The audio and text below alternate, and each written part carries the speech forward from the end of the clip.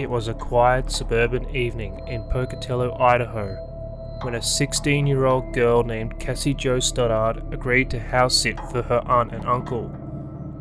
She invited two of her friends over to keep her company, but little did she know that this decision would ultimately lead to her brutal murder.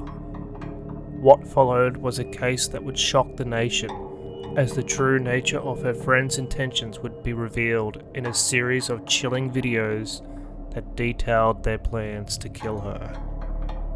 Chilling thrills, unexplained mysteries, and creepy stories that actually occurred. Welcome to Freakier Than Fiction. I'm your host Chad, and each episode together we will dive into the world of the unknown. So, if that kind of thing interests you and you haven't done this already, then hit that follow or subscribe button, and that way you won't miss the next freaky episode. As this podcast is intended for mature audiences, discretion is advised, especially for this episode, as some of the details in this one may shock some people. In this episode, we're taking a look at the terrifying case of Cassie Jo Stoddard.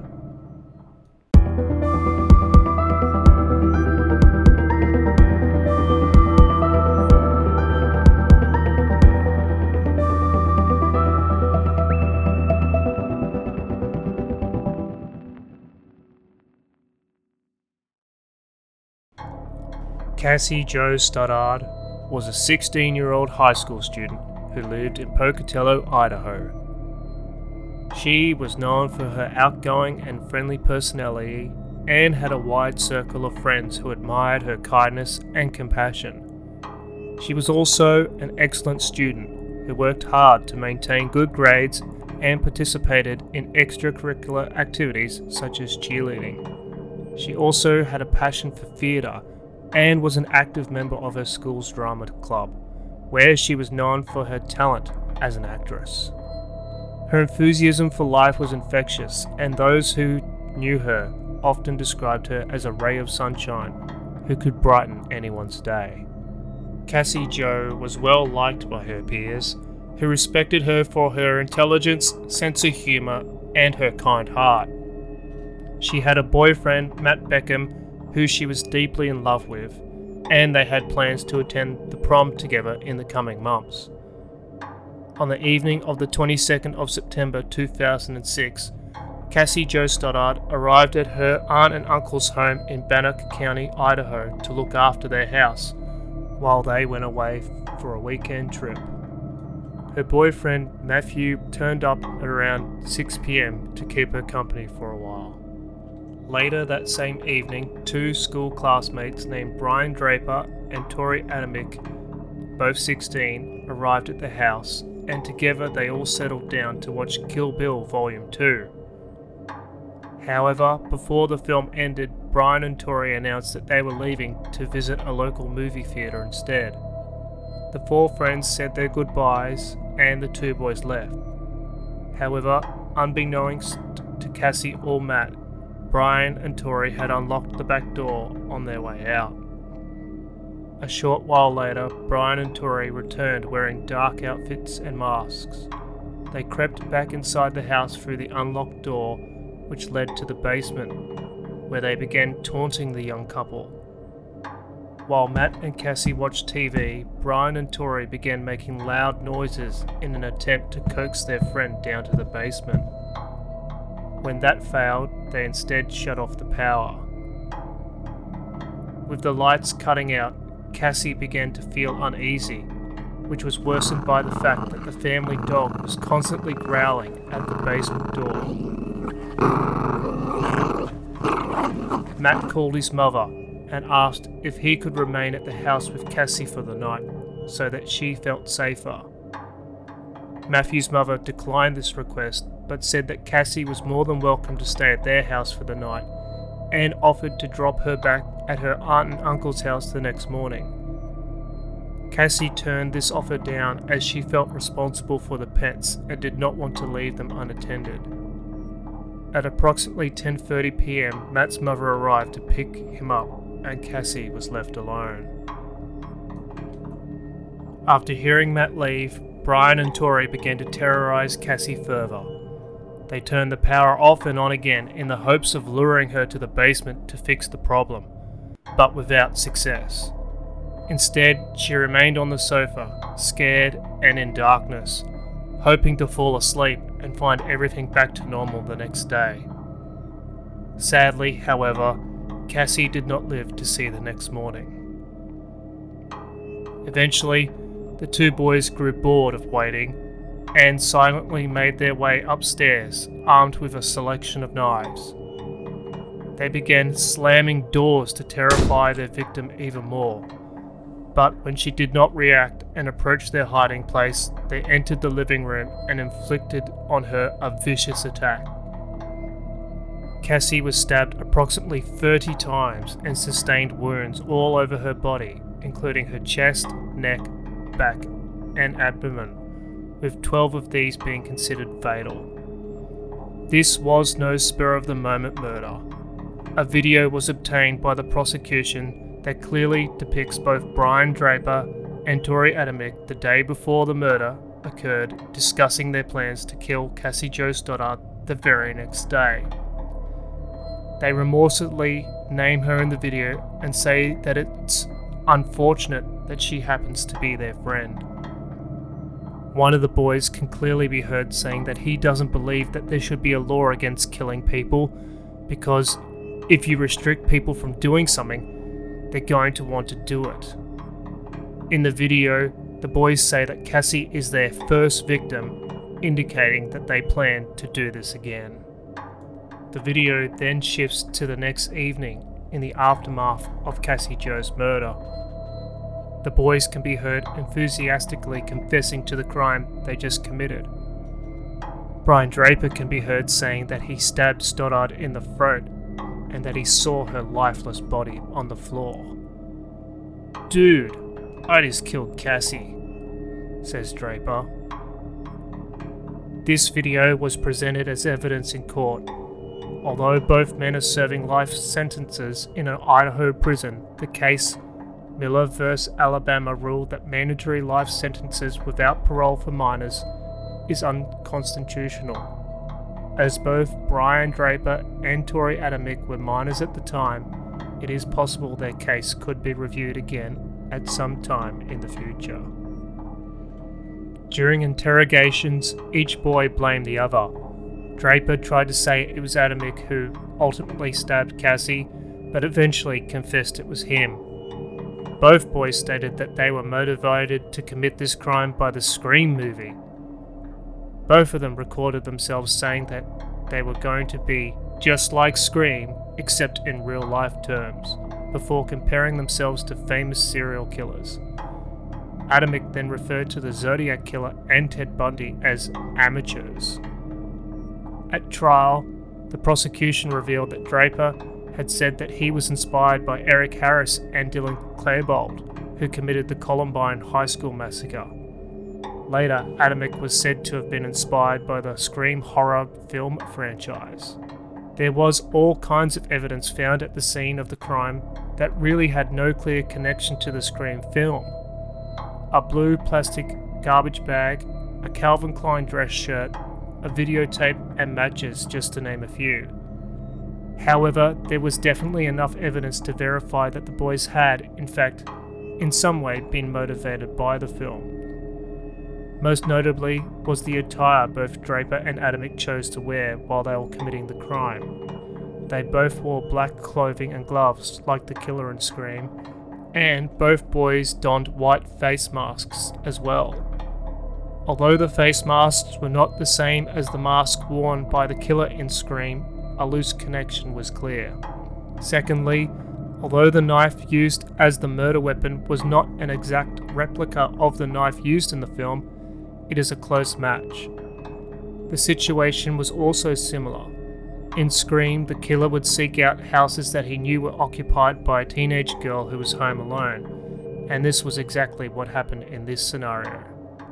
While the Cassie Jo Stoddart case has certain thematic similarities to Scream, it is essential to recognise that the actions of Draper and Adamick were not influenced directly by the movie.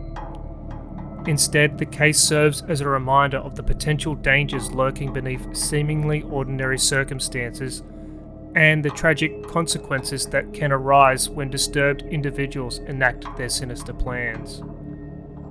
It is important to approach these cases with sensitivity, separating the real-world implications and the tragic loss of life from any fictional inspirations that it may have had. The focus should remain on honouring the memory of Cassie Jo Stoddart and understanding the impact her case had on her loved ones and the community. The prosecution maintained the teens murdered in an attempt to achieve fame in the same manner as the Columbine killers. The videos indicated that Draper and Adamick planned to commit multiple murders. A psychological evaluation also indicated the teens were of sound mind when they decided and executed the murder of their friend. Adamick later tried to appeal his fixed life sentence on the grounds the ruling was unconstitutional, but the courts upheld the decision, factoring that his motive for murder was based solely on his desire to achieve fame as a serial killer.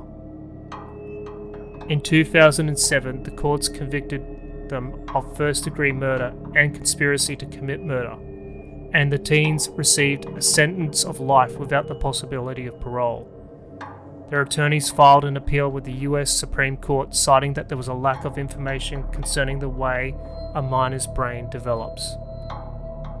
In 2016, the US Supreme Court ruled it unconstitutional for a minor to receive a sentence of life without parole, no matter what crime they committed. However, in 2017, the Idaho Supreme Court ruled to uphold Adamick's fixed 30-year conviction and both teens' sentences. Draper and Adamick are in the Idaho State Correctional Institution. The murder of Cassie Jo Stoddart had a profound impact on both the local community in Idaho as well as the wider US population. The crime shattered the sense of safety and security that had long been a defining characteristic of a quiet suburban town, leaving residents stunned and fearful. In the immediate aftermath of the murder, the community rallied together to support Cassie Jo's family and friends, holding vigils and memorials in her honour. The tragedy also prompted a larger conversation about the prevalence of teen violence and the need for more effective measures to prevent such incidents from happening again. In particular, the trial was also noted for the chilling videotapes that the perpetrators had created in the lead up to the murder, in which they detailed their plans to kill Cassie Jo and discussed their motives in chilling detail.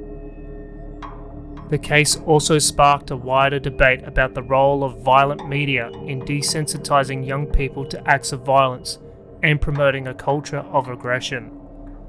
The fact that the perpetrators had been heavily influenced by violent video games and movies added fuel to the fire of this ongoing conversation.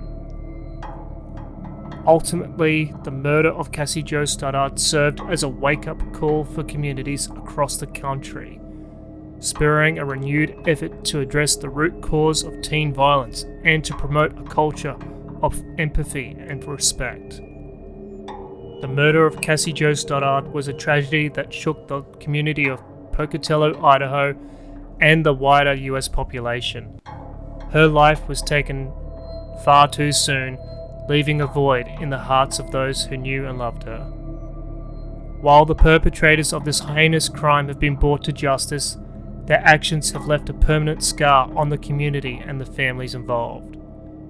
Cassie's Jo family and friends will always carry the weight of her loss, and the impact of this tragedy will continue to be felt for years to come. We must never forget the lessons that can be learned from this senseless act of violence and must work to prevent similar incidents from occurring in the future. We must also honour the memory of Cassie Jo Stoddart, a bright and talented young woman whose life was taken too soon, by working to build a more compassionate and just society.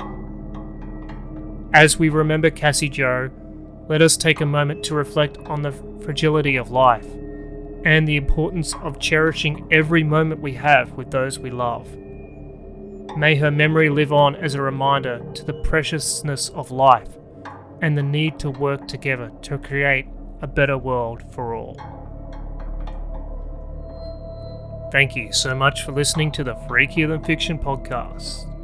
If you got something out of today's episode and you haven't done this already, then hit that follow or subscribe button, and that way you won't miss the next freaky installment. And I'd love your feedback, as it will really let me know what you think about this episode and others that you may have already heard. So please take the time to leave a 5-star review and tell me what you'd like to hear in upcoming episodes. If you want to get in touch, you can find a Linktree account in the description of this episode, and that has all the links to my social media accounts, including Facebook, Reddit, Instagram, YouTube, and TikTok. I also now have a Patreon page, so if you really want to get behind the podcast and support it, head over to that and check it out. Patreons that subscribe for $7 a month will get early access to the weekly podcast. And if you want to go that extra mile, $10 a month will give you early access to the podcast every week and also special bonus episodes. So, if you want to support the podcast, please go check it out. So, if I see you on Facebook, Instagram, Reddit, YouTube, TikTok, Patreon, or anywhere else, just know that I really appreciate all the support. And remember, take care out there, and be aware, for the night is alive with a darkness that hungers for your soul. The mysteries of the unknown are like a siren's call, tempting you to explore the depths of the macabre. But be warned, dear listeners, for those who delve too deep may find themselves lost forever in a world of madness and terror. So, as you step into the shadows, keep your eyes peeled and your mind open. For in this world of the inexplicable, there are no guarantees, except for one. That when you tune into the next episode of Freakier Than Fiction, you'll be diving headfirst into the unknown. See you in the next episode.